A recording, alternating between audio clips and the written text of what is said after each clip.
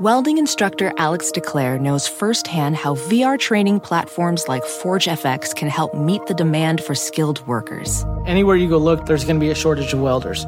VR training can help welding students learn the skills they need to begin and advance in their career. The beauty of virtual reality is it simulates that exact muscle memory that they need. Explore more stories like Alex's at meta.com/metaverseimpact.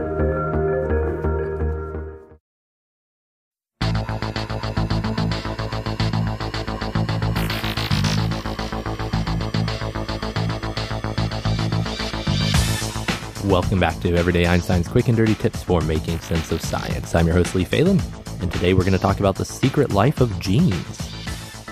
We talk a lot about genes, but sometimes it can get a little confusing distinguishing between genes, DNA, chromosomes, genetics, and other technical terms that are thrown around in the science news. So today, let's take some time to unravel the confusion with a little story called The Secret Life of Genes. Once upon a time, deep inside your cell was a little molecule called adenine. Some people pronounce his name adenine, while other people called him adenine. But his close friends just called him Addy. Addy was pretty happy with his job. He was a nucleotide, one of 4 different types, and in his opinion, he was the best type. The other types of nucleotides were cytosine, guanine, and thymine, but Addy's mother had always insisted he grow up to be an adenine like his father. As a nucleotide, Addy's main job was to bond with other nucleotides to form DNA, or deoxyribose nucleic acid, the most important molecule in the universe.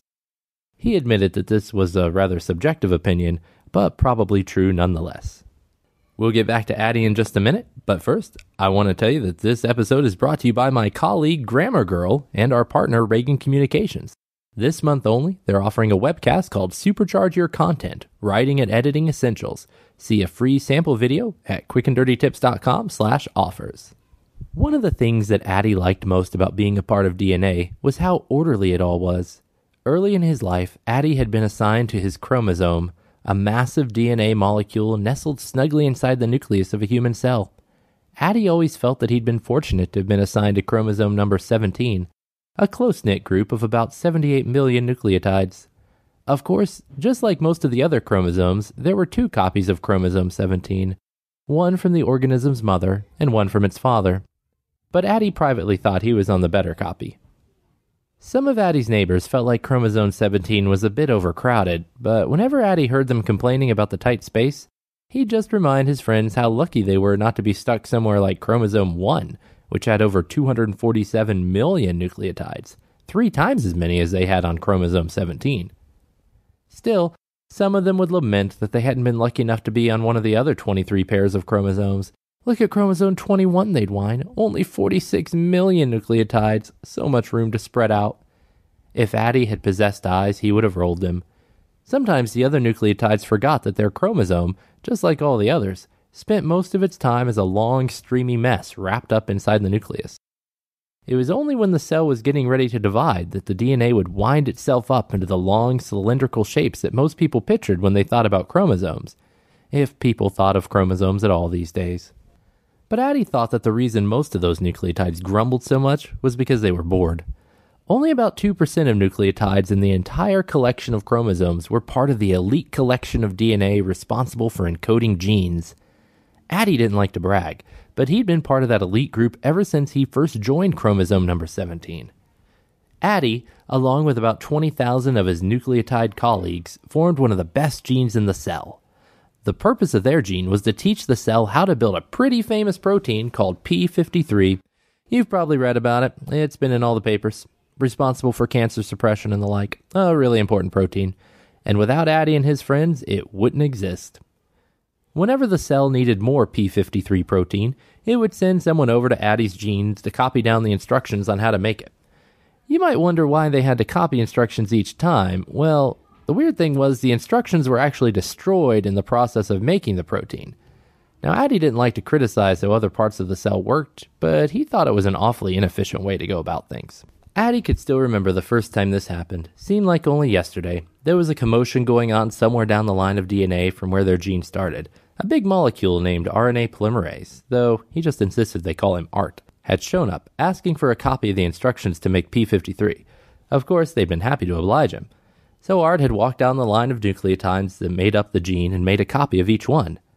This might seem like an odd way to retrieve instructions, but the fact was that Addie and the other nucleotides which made up the gene didn't just know the instructions for making P53, they were the instructions for making P53. For whatever reason, running a copy of their exact sequence through the cellular machinery, a process the higher-ups referred to as translation, would end up forming a protein.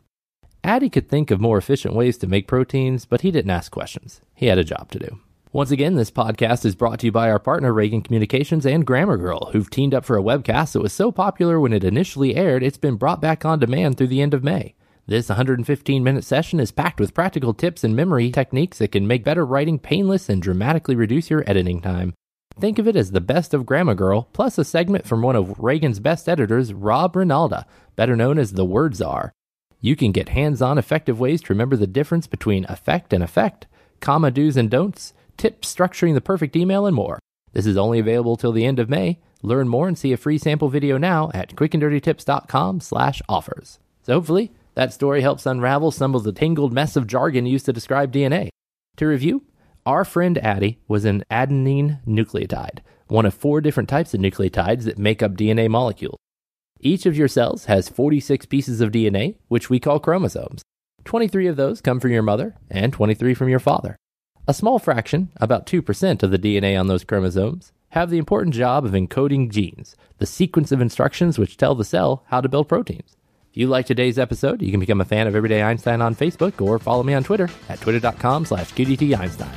If you have a question you'd like to see on a future episode, send me an email at everydayeinstein@quickanddirtytips.com. Till next time, I'm your host Lee Phelan with Everyday Einstein's Quick and Dirty Tips for making sense of science.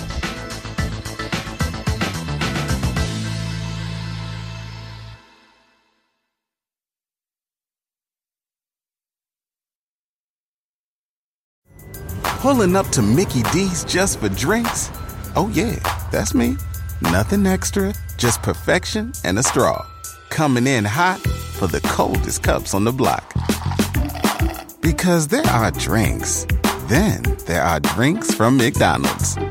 Mix things up with any size lemonade or sweet tea for $1.49. Perfect with our classic fries. Price and participation may vary. Cannot be combined with any other offer. Ba-da-ba-ba-ba.